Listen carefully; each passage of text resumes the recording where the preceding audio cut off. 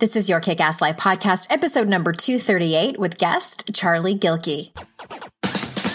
This is the Your Kick-Ass Life podcast with Andrea Owen, a no BS guide to self-help and badassery.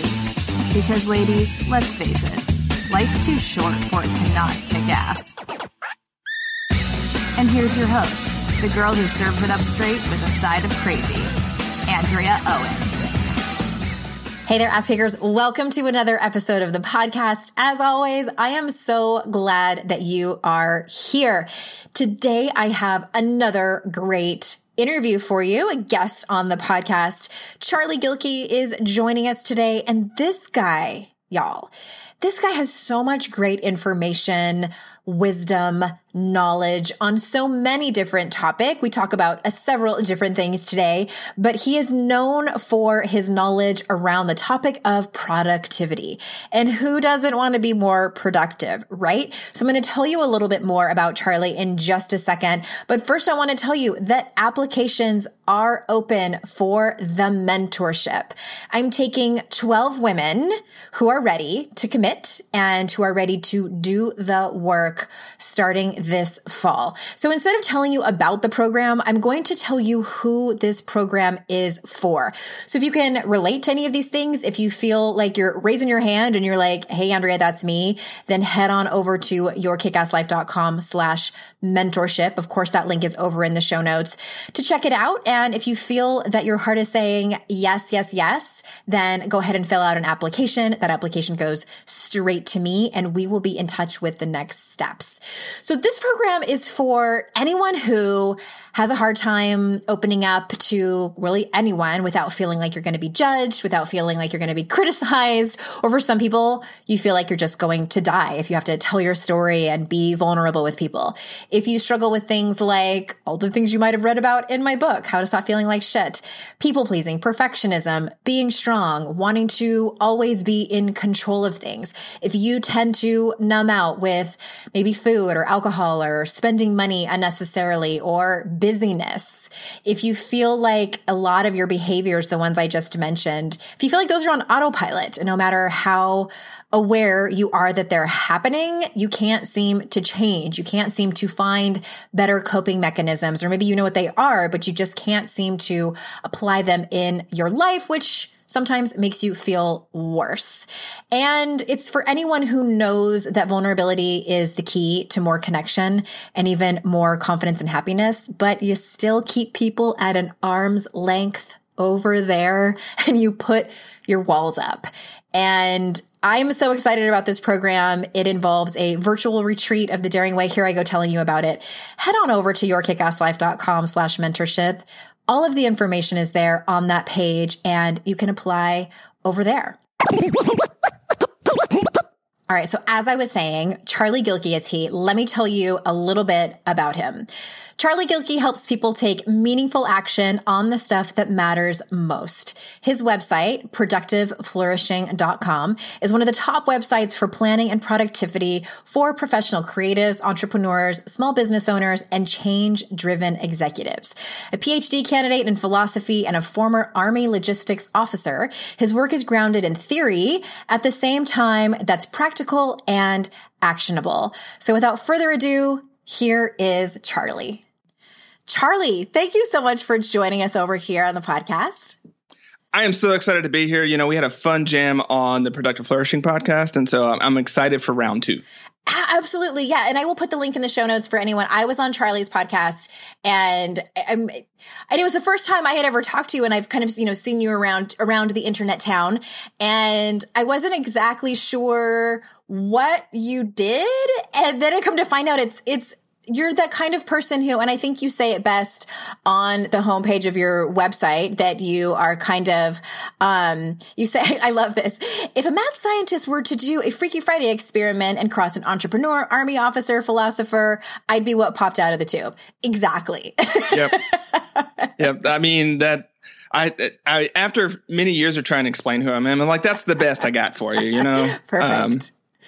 Which is why I'm excited for this conversation. And let's start with Because here's what I hear a lot about. One of the things I'm most excited to have you talk about is I hear a lot from my audience tell me they're overwhelmed, they have so much to do, and that combination makes them get less done. So let's start with productivity. What is time blocking? I think that's a term you use. And how can it be used to help us be more productive?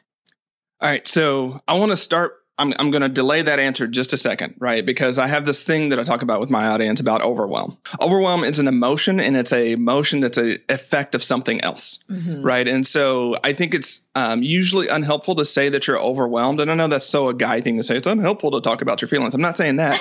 But when you really, guy with no children. right? The guy with no children is obviously saying that, right? But what you really, when you go into a problem solving mode, right, you can't solve overwhelm unless you look at overload. Most of us are overwhelmed because we're carrying way too many tasks, projects, and responsibilities. I agree with that. And so the only way that you can really combat overwhelm is to start looking at the load that you're carrying and saying, what do I really need to do? And what do I not need to do? And so the reason I want to start there is because a lot of times, especially when you're known for productivity, people come to you and like, I want to get more done. Tell me the strategies. Right. Tell me the strategy to get more done. And the first thing I want to say is actually, you probably need to do less. Yeah. Right. You probably need to do fewer things. And I know that's not what you want to hear, but you need to do fewer of the things that matter. Or excuse me, you need to do more of the things that matter, which means you need to do fewer of everything else. Right. Right. And so I kind of wanted to start there because if your listeners are like, I want this guy to tell me how to like do twice what I'm going to do, you're fundamentally talking to the wrong guy. Now, if you really want to focus on your best work, the work that matters, the work that's going to leave your greatest contribution to the world, okay, now we can have a great conversation. So to that point, you mentioned time blocking, and time blocking is just a way of looking at your day and saying, okay, what are the different types of tasks and different type of activities? And I've highlighted 4 different types of blocks. There are focus blocks, which are those blocks in which you sit down and you get your deep work done. You get those things that require a lot of thought and focus. The best thing that I tell people here is if you can really do that work while multitasking or listen to, spoken word music, it might not be the type of work that's really in there. It's when you're in that zone. And these blocks are 90 to 120 minutes long. And that long because it takes you a little bit to get into it. And, then you get some progress. And then to have a meaningful transition, it takes you a little bit to get out of it. And so they tend to be in 90, 120 minutes because of the amount of time that it takes us to do that. And also just because of our biorhythms, we refresh every 90 to 120 minutes. And that's about the time that most people will like start to get itchy. That's where you'll start to like want to jump over to Facebook. That's where you'll need a new coffee. So it just creates this really organic human block that we can use. And I'll come back to that in just a second. The second one is a social block. This is when you're interactive with people. So for instance, Andrea and I are talking this morning. She's catching me a little bit earlier, but I prep for it. Normally, I'm not my best version of human before 11 o'clock in the morning. I'm really not. And so I have scheduled my day so that like when I am my best version of human and can be social and can be really generous and be all the kind of, that's when I have all my meetings, but not when I am, in the middle of my focus time and I'm, sort of in that, creative mode. So social blocks are those blocks of the day. And those tend to be as well about 90 minutes. And people are like, the standard meeting is an hour, Charlie. Why is it 90 minutes? Well, because it takes you a little bit to transition for that meeting. It takes you a little bit to transition out of that meeting. So 2 key themes that you heard. One is about thinking about the transition periods in and out, but also setting up some buffer in your schedule. I just want to say something to that really quick. And have you heard the term confetti time? I have not heard the term confetti time. It was, I think the term was coined by a woman, and at this moment I cannot remember her name. I'm sure if someone Googles it, they can find it.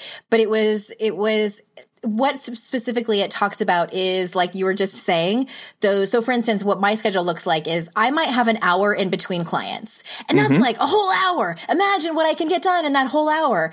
But that's confetti time because by the time I go to the bathroom, by the time I, being that I'm a mom, I'm like, oh, there's this stuff I have to pick. It ends up being really nothing at all. But at the end of the day, a lot of, especially women, this is really prevalent in women's lives. We look back and if we like kind of map out our whole day, we're like, oh my gosh, I had like 3 hours and I got nothing done. But if it's confetti time, it's really not that much time at all. So just interesting side note there. Yeah, well, that confetti time, well, I'm going to speak to women's experience. I realize how dicey of the ground that I'm on right now, but I do work with a lot of... we thank you for your acknowledgement and welcome your opinion. I call a lot of that stuff that women end up doing invisible task, because there's just like stuff shows up, like, you know, your kids never have to think about the toothpaste wearing, like the toothpaste is just there because like mom is going through, and when they run out of toothpaste is making sure the toothpaste is there and the dishes are clean and things like that I call them invisible, not because, you know, not to dishonor the work that women are doing, but because women themselves oftentimes don't count that as something that's showing up on their to-do list. And like, I didn't get anything done today. When you look at like the laundry was done, the food was cooked, like, you know, you made all the phone calls, you did all the things. And I realize this is, you know, a sociological, you know, generalization. It's not always women doing this, but oftentimes in our society it is. And so the thing about these invisible tasks, and also things like going to the bathroom, they live on your schedule. Like you do them in time. And the best thing that we can do is illuminate them and make them visible and say, you know what, I actually have 3 hours of home management work that I do every day. Right. And first off, not to go too far, it's unpaid labor, often unacknowledged labor. And second off, it's sitting and displacing other things you might do. I think when we get real about that, especially if we look at creatives and entrepreneurs who do have some autonomy over their time, it's like if you're spending 3 hours doing work that you might be able to get done for $15 an hour, well, you have then paid yourself $15 an hour to do that work. Right. And if you are an entrepreneur and your value of your hour is $15, you might want to think about getting out of being in business straight up. Right. And, you know, obviously there are some things that you can't outsource and there's some things you can't do, but I just want people, and women especially, to value that time and to think about how they can account for that time and start having the honest and real conversations with those they love about, you know, getting the support that they need, and also getting the acknowledgement that they need a room of their own. They need to do their own creative work. They have stuff that they want to do that's not just taking care of other people. Okay, side rant there, but we need to introduce that into the conversation. And trust me, if I talk about it with women, I'm all over my guys about it. I'm like, look, dude, like a lot of your life is set up on just you being able to do these one thing. So you get a lot more done than some of the people around you who support you doing that. So I want you to be aware of that as you're going forward. Yes. Thank you for that. I mean, there's like a few different tangents we could go on. I made one note about something we'll circle back to, but I want to have you continue on your what you were saying before. So the floor is yours. So third block is the admin block. And this is the 30 minutes to 1 hour block where you're doing all the email and social media. And it's just that sort of place where you intentionally say, I am going to do these types of things that I would normally be distracted by doing. And you just make a place in there. And the reason those are 30 minutes to an hour is because most people have their willpower faded on these types of things after an hour. Like if you do an hour of email consecutively and that's just what you do, you're going to want to do something else unless you're just that particular type of person who loves doing email. And there are some of those of us out there, but not many of us. And then the fourth one, Andrea, is really, really important. And I've learned to make sure to put it on people's schedule, and they're recovery blocks. And these are the blocks where you like eat and you do all the human things and you do your yoga and you walk around the block and you lay with your dog. And it doesn't matter what your particular type of recovery thing is. It just matters that it recharges you and it gives you some down cycle time between these other periods. And the reason, especially when we start using things like the weekly block scheduler, which is a free resource on Productive Flourishing. The reason I want to put that on there is because people oftentimes make sort of this idea like I'm going to work out sometime today. Right. But that sometime it's not like some actual time, right, on the calendar. And you get to the end of the day, and especially when we start kind of talking about the invisible task and you start talking about getting distracted on social media and all those types of things, that doesn't make the cut. And if it's worth doing, it's worth planning to do. Okay. Usually any kind of self-care task is the last on the list and, the first to get pushed off. Precisely. Partially, it's because we have really corrupted notions of what it means to be productive. So that's one thing at play. The other thing at play, and again, so I need to say this so that I can stop having the disclaimer. My wife is a sociologist. She's got a PhD in sociology. I'm ABD in philosophy. We have a lot of talks around gender issues and sociology and things like that. So that's where a lot of this is coming from, is her influence in my thinking as well. So when we look at it from a sociological perspective, women have a hard time claiming the space in their time. And so if it's a self-care sort of thing, it can be much harder for women to justify making that time as opposed to other care activities. And so there are multiple reasons. One, we think that being productive means doing things that have economic yield. And we really need to question that. And the second one is, for a segment of us, we have a harder time claiming our needs as important as other people's needs, and therefore don't do it. That is the gospel, Charlie.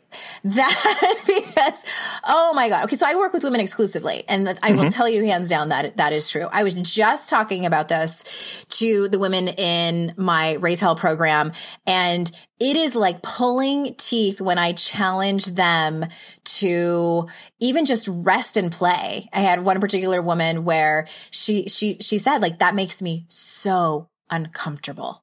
And it's, I think it's great to work through that, get curious about that. And, it's multi-layered and it's gender specific. I think it's gender specific in many ways. And oh my gosh, so much yes to that, what you just said. Rewind that, y'all, if you need to go and listen to that again. Very important.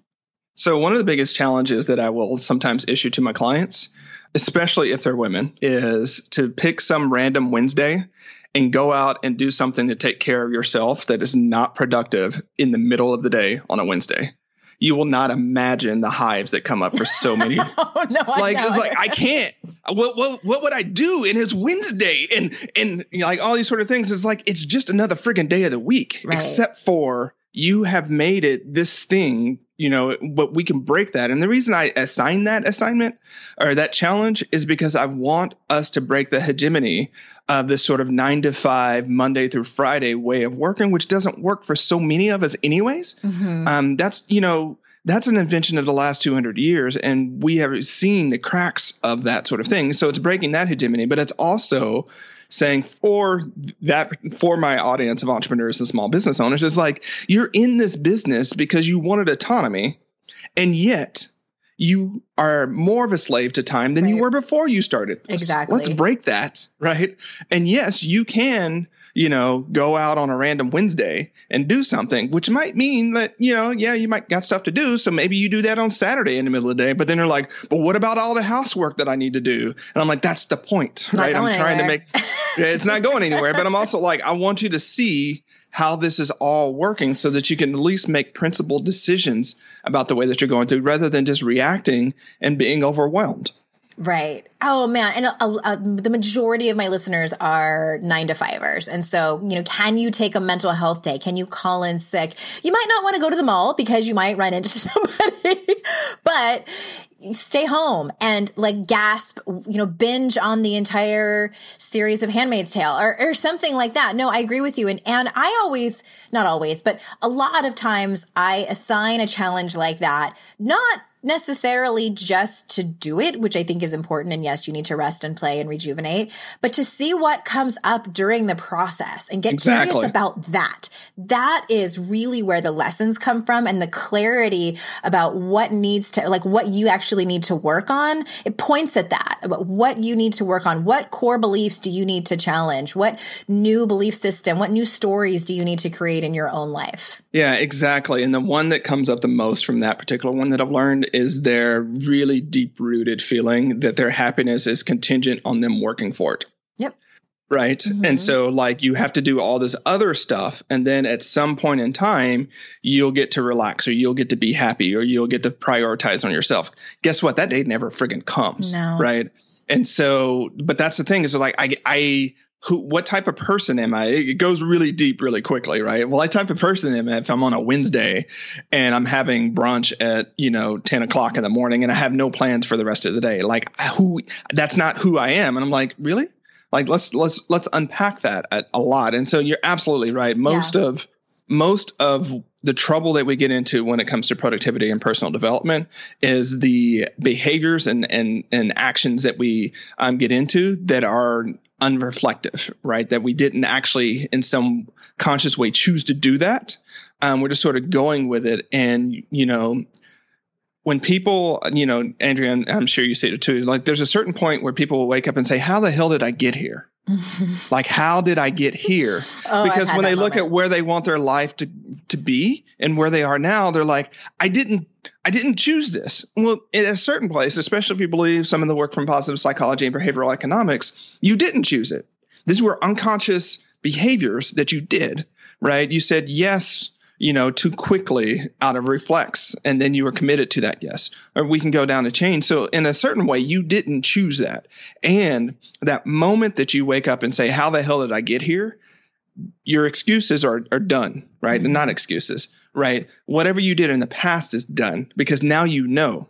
Yeah. Okay, here's where I am, and I need to do something different. And one of the first things that I would think you need to do is to start examining how you make these choices about your time. Because as Annie Dillard said, like, how we spend our days is how we live our lives, right? Mm-hmm. And so if your days are not going the way that you want them to, don't have this sort of belief that there's going to be some quantum shift, right? Like your day is not where you want it, but at some indeterminable point in the future, it's going to quantum shift and it's going to be the life that you want to live. That's not the way it works. Unfortunately. Yes. So much yes to that. I do. Oh man. Yes. And that place that you just described when you have that moment, I also sometimes call those like what the fuck moment when you're like, how did I get here? And that can be kind of a sickening feeling of, I also call it the point of no return. So it's like you've gone so far in and you've become conscious to what you've been tolerating in your life, what behaviors you've been doing and employing and all of that stuff. And you know it's happening and you're not really sure what the solution is yet, but you can't stay in this place and you can't unsee it.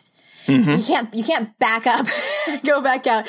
I've had moments too where the work has gotten so hard where I've sort of like shook my fist at the sky and been like, can't I just go back to living on the surface of my life? I feel like that was somewhat easier than what I'm going through now.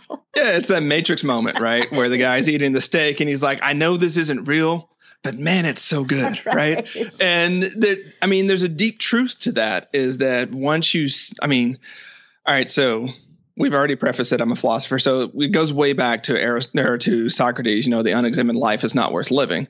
Now, what my man didn't say is that once you start examining your life, you can't stop, right? Because you can't unsee it, right? And you see all these different patterns. And so I think those, what the fuck moments are actually a real blessing. Yeah. Right? Because something in your life has gotten painful enough that you're paying attention to it. Mm-hmm. Right? And so then the question is, well, what are you going to do about it? Because it hurts. Right. And then sometimes you got to do that whole thing. Like if this were your daughter and they were in this position, what would you say? What would you say? And you sort of do that because you have to remove that person.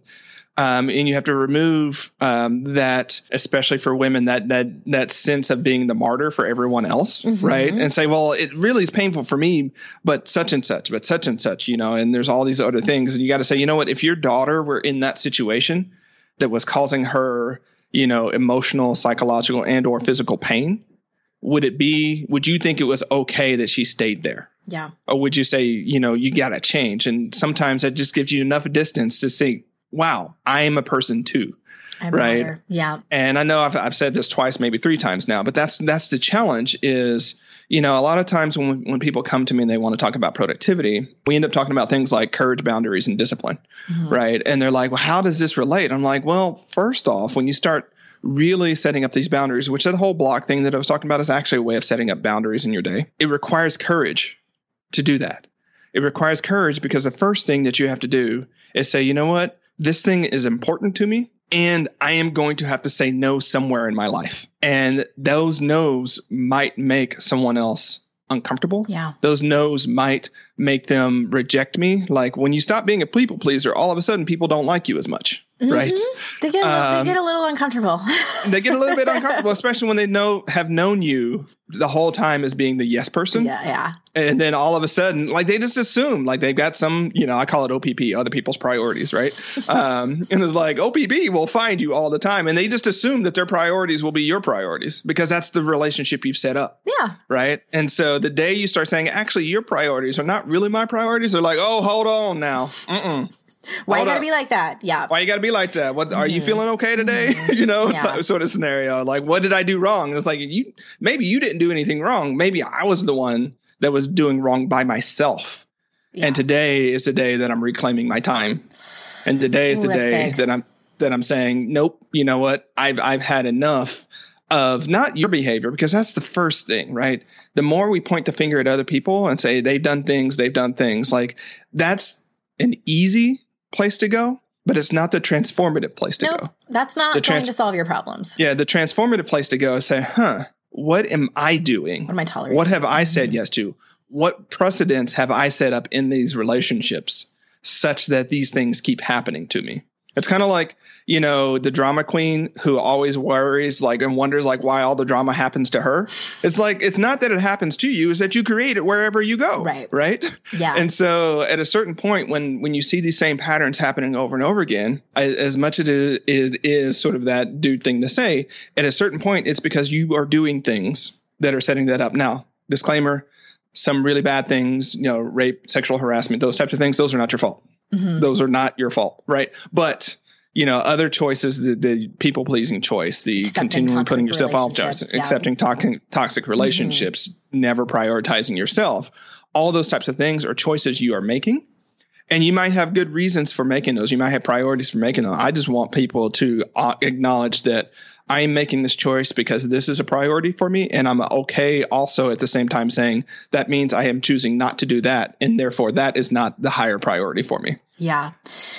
Oh my gosh. So much good stuff. Okay. A couple of things I want to mention that are in the show notes for everybody listening. I know that you have a really well thought out and great blog post that lays out, that's the term I was looking for, the whole time blocking thing that you just described. So that link will be in the show notes. And also I want to circle back to just mention what we were both talking about regarding boundaries and having those hard conversations. And if you are feeling overwhelmed and you are realizing, if you're having some light bulb moments, some aha moments happening and you're like, well, how the hell do I have these hard conversations with my partner or my boss or my parent about saying no? This is one of the modules I cover in Raise Hell, y'all. The link to the interest list when I'm going to be promoting that again in the new year is in the show notes as well. It's so important. And we cover a lot of ground on that specific topic in that class. So I want to, indirectly related topic about being in the moment, as we're talking about being spread thin and being pulled in so many different directions. So how can we be more present and bring ourselves back to this moment? So the first thing is to stop doing whatever you did that got you out of the moment. And I know that sounds obvious, but if you're not in the moment because you're on Facebook, leave Facebook. Right. Put your phone down. Mm-hmm. And that sounds obvious, but we don't do that. Right. Mm-hmm. So that would be the first thing. That really the general advice that I give everyone is step away from your desk and any and all devices. Right. Any and all devices for at least 15 minutes, because whatever you are doing can wait for 15 minutes, barring really, really emergencies. Barring a house on fire. So fair. Yeah. It's so fair. I don't know. Quick tangent here. I think partially because of the media cycles we're in, partially because of the way we've set up, we're always on guard for the emergency. Right. And what if I don't take my phone to bed with me and I, leave it downstairs, at 8:00 and pick it up the next day? What if something happens? That sort of psychic insurance that you are paying, it's super costly. Mm-hmm. Right. Because you can never find that space to be present because there's always you're always looking for that emergency to happen. And it's just part of our wiring these days. And so the first thing is to realize that there are very rarely emergencies that can't wait. And so kind of going back to the time blocking thing, Andrea, when I talk to clients and talk to people about this, 2 hours of focus time, I can't, what if I get emails and what if people call me? And I'm like, they can wait for 2 hours. Yeah. Right. We can all carve that in, but what if my wife needs to call me? I'm like, well, probably can wait for 2 hours. When's the last time you got that call that really could not wait? Mm-hmm. And so part of it is setting up this relationship. And the reason we're talking about this in the context of being present is because if you have opened your psyche such that anything and everything can bombard you at any given time, it's impossible to be present. Yeah. You have to set up that boundaries. When I talk about boundaries, I talk about positive and negative boundaries. Positive boundaries being the space that you create for things, and negative boundaries being the space you create from things, right? And they require different approaches. But largely speaking, you're stuck or you're in that sort of scatterbrained or urgency spiral. The first thing to do, step away from your computers. I know it's going to sound like something like a, coach would say, coach or military officer would say, but drink water. Seriously, drink water. Because when you're drinking water, this is really subtle things that happen that you can't do something else while you're drinking water. You mean online shopping isn't going to help me? No. I'm kidding. Pretty much, if you click on it, it's not going to help you. And so that's why we get away from the computers. Get away from the computers, drink water, get outside. Even if it sucks, put a coat on, go outside, walk around the block. Really think about the question I want to leave my clients with what matters now? That's a great question. What matters now? Now, there's like the two words that are super important on that is matters and now, right? And if you need another word to add to that, what really matters now, right? And because, while you're doing that drinking water, while you're doing that walking around the block, while you're taking that space to think and pause, a lot of times you'll see, okay, this is actually what's going on. I'm tired today because I got a terrible night's sleep because cats and kids jumped on me all night. And the reason I'm in this sort of overwhelmed urgency spiral is because I'm literally just depleted and I can't do the work that I set out to do today. That's a hard admission, but then you can start to say, okay, what can I do right now? Maybe you need to switch that focus block for a recovery block, and maybe walking around the block, or maybe sitting in your hot tub, or maybe pouring yourself a bath, or going to the coffee shop is exactly what you need, and giving yourself permission and taking the courageous action to do that. Right. But that's really how to come back to being present. And again, it's not rocket science, but you have to break that stimulus response action of I'm stressed or I'm anxious, so I'm going to click on something, and then I'm going to see something that makes me anxious or makes me excited or makes me curious, and I'm going to click on something, right? And then you spend 30 minutes to an hour in a click hole, and you don't feel any better. Like a negative feedback loop. Yeah, it's a negative feedback loop, but I mean, we can go into the neuroscience of it, but basically I can say this. Our brains are wired to do exactly that. And all the application developers and Facebook know that, right? And so their whole job is like that whole dopamine thing. It doesn't actually trigger upon reward. It triggers upon search and find, right?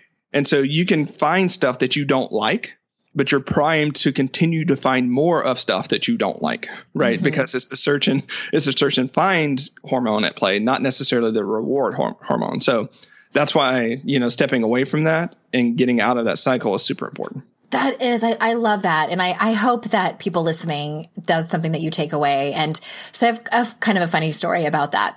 I thought of it while you were saying that. So a long time ago, we have a mutual friend, Jenny Blake. She's been here on the podcast, and it was years ago. I had sent her an email for something, and I got an autoresponder, and it said, "Hi, I am taking a month off in Bali to," and I forget what she said in the email she was doing. It was like rejuvenation or something like that. And in the email, she said, "I will be returning on such and such date." It was like a month away. And all of my emails are going to be deleted. And so if you need to get a hold of me, email me back after this date. And I was like, what? And I wasn't mad at her, but I was more like shocked that you could do that. Like, not from a logistical standpoint, but like as a human. And it just blew my mind, Charlie. And so anyway, fast forward 2018, we're going on vacation this June, and I'm going to be gone for 10 or 11 days. And I've been planning to do that, and it's giving me such anxiety. And the thing is it's not just me over here. I have a great team. I can reroute emails to her. I can even put up that same email, that autoresponder that says, "Hey, I'm on vacation. Email me." There's nothing going on. I'm not teaching anything. My clients will understand. There's no reason that I can't do this, but this brings me such anxiety. So I got curious about it. And one of the things that came up was, I feel that I matter more. I feel more important when I am needed and when I know someone needs a response from me and I'm going to get it. So the thought of not having that for 11 days is terrifying. I'm being a little dramatic here, but I think you get the gist. No, I get the gist, right? And so that's the desire to be needed and cherished is a really important thing for a lot of people. And when you get down to the fact that that's really what's going on there, I always like awarenesses like that, because you can see it. Where else is that the driving force in my life, right? Where else is this coming up? Where else, like when the team upward delegates something to you, right?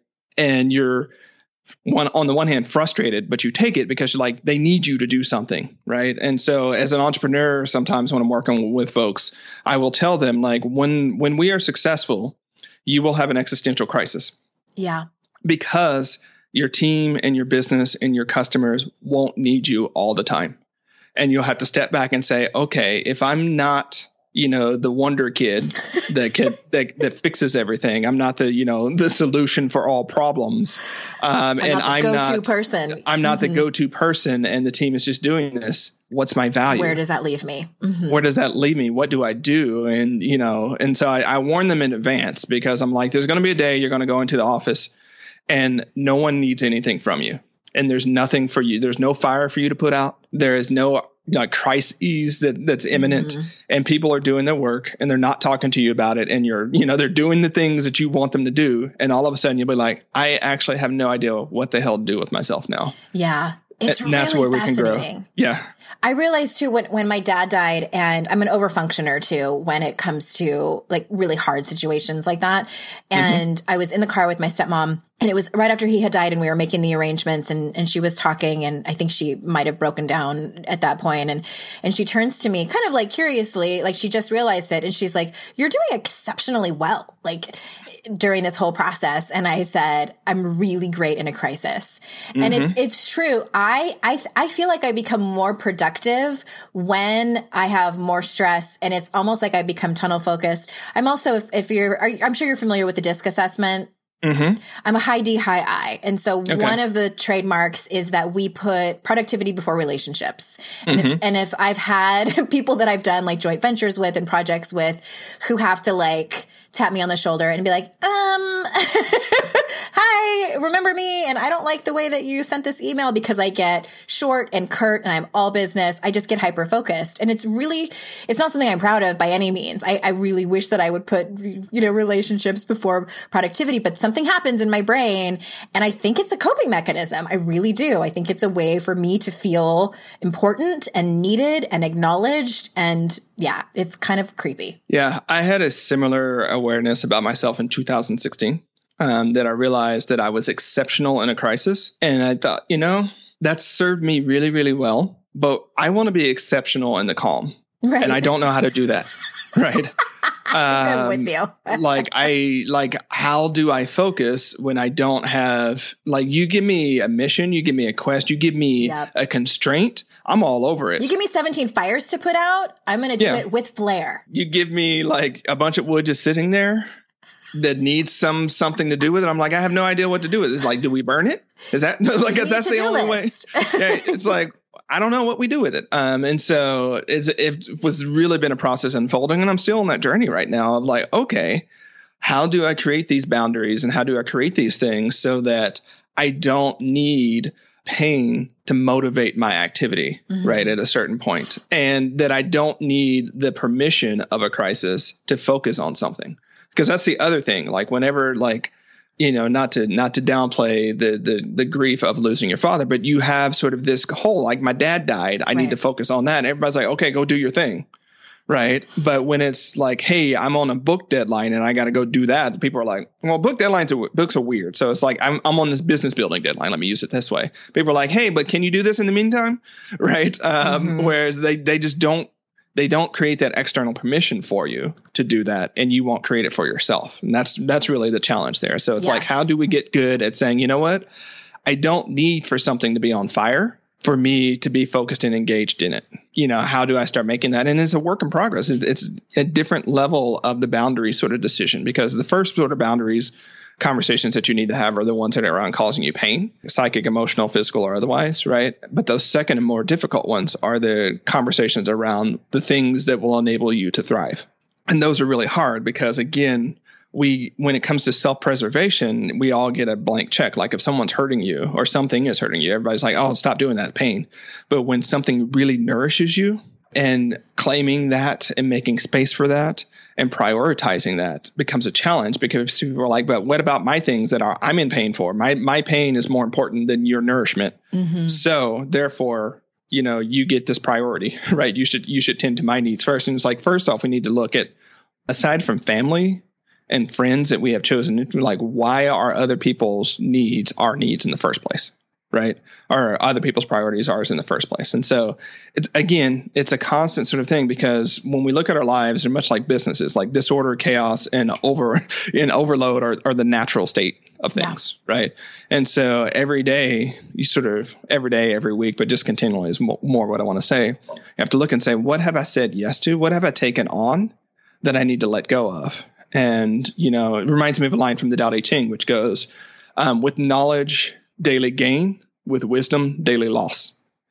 And the point is, when you really look at what it takes to live a flourishing sort of wisdom focused life, it really is about letting things go more than taking them on. But the natural way in which we navigate the world, it seems, is to take more things on. Yeah. So much truth to that. Yeah. Okay. And I know we need to wrap it up soon, but I have one more question for you that I feel like might be on people's minds that I don't want you to go without speaking to. And more specifically, we've touched on it, but saying no is hard. And especially, I think, when it's people that we really care about and that we're close to. So what are some ways we can practice saying no to someone that we love and care about? So first off is to acknowledge that they're important. So not just like, no, you don't matter. It's like, I hear you. I hear that this is something that's important, and I can't do that right now. Remember, no can be a complete sentence. Yeah. But in these scenarios, especially, the more this person matters to you, the more that you want to start with acknowledging that they are important and that you hear them. And then you go into, I'm not able to do that right now. So part of it is to delay, right? And say, I'm not able to do that right now. Is this something we can talk about, at the end of the day, or maybe we can do this weekend? So you can sort of punt off things that way, right? The second way is just to really get clear about why you can't do it when you need to do that. Like, I can't do that because this is important to me. And usually when you articulate something that's value aligned or purpose aligned, people get it, right? And they get that that's the thing to do. And sometimes you can also substitute activities. So it might be someone saying, hey, I really want to go, do you want to go watch the basketball game with me tonight? And you don't want to go watch the basketball game with them tonight.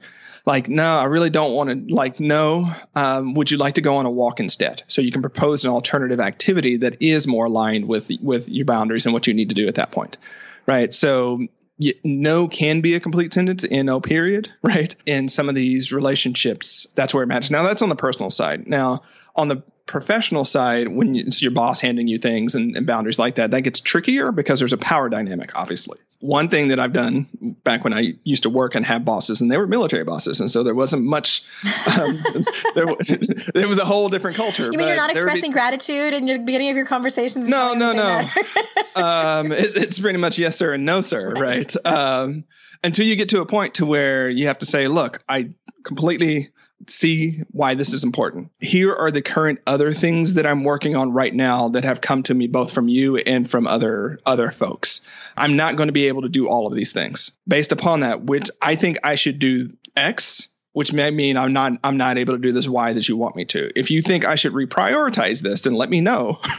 And basically you're making the responsibility on them to say, no, actually, that's not a priority. That is a priority. And it requires some conversations. Your first one will be awkward, but trust me, if I can do that, when I'm a first lieutenant talking to a colonel, you can do that in your you can do that with your boss as well, right? Is to sort of renegotiate and say, look, I totally hear that this is important. Here's everything else that I'm working on. How does this fit into these other things that you've said is a priority to me? And that's a way that you can sort of say, like, look, there's limited space and time. I hear you. I want to get this done. Can't get it all done. Let's have a conversation about that. And that can be really illuminative. So again, it may not be a straight no, but it's a hold on. Let's talk about this first, and not just the automatic yes. And so I should have led with that. The first thing that I want people to start doing is to stop letting being yes be the automatic answer. Let me think about that. Let me check my schedule. Let me see how that relates to other projects that I'm doing. Let me look at my to-do list. Give yourself that buffer before you say yes. I've had clients that have had to put on a no yes rule, right, for like a week. Like you don't get to say yes in the moment to anything, right? Just because they were such yes people. Yeah. They just didn't realize how much, and it was hard for them. But then they started learning, like, oh, wait a second, I can delay. Stop making yes be your first thing that you say. 2, find alternative ways for you to either defer or substitute that activity. 3, on the professional context especially, talk about priorities and how that relates to what you're currently doing so that you can have some space there. Again, no period can be a complete sentence. I find it's a really foreign sentence for people to say. And so you're trying to find a way to at least introduce some space so you can negotiate and really check in with what matters most and focus on those. Yeah, you want to really throw somebody upside down, say no as a complete sentence after you've been like a yes person forever and ever. Like that's going to raise some eyebrows. So I love those tips. Yeah, it's super hard. And I think people get to the point to where, they say, no, I can't do that.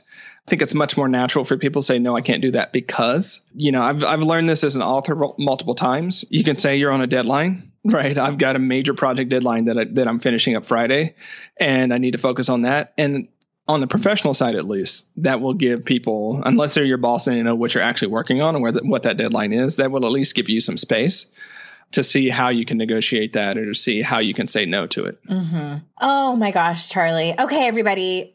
Productiveflourishing.com. There is an amazing, multiple free tools on there that you can sign up to grab.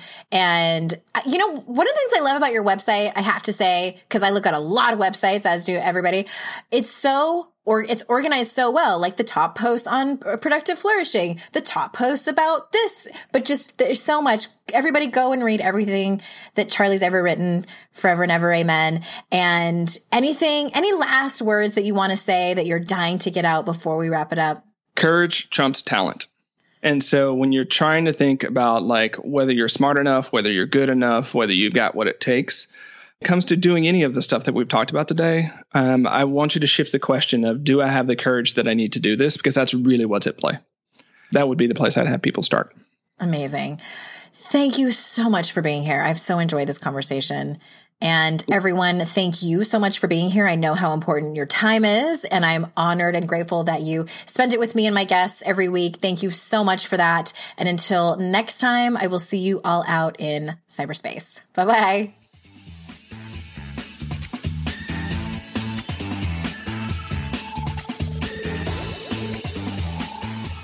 Hey, Ass Kickers, if you're still listening, I want to say thank you. And that means you are a loyal listener. I want to remind you that this podcast is now listener supported. Don't worry, it will always be free. But in order to remain free, I've opened up the option for loyal listeners to become my patrons. There's 3 different tiers that include their own bonuses, and you can pledge as little as $1 per episode.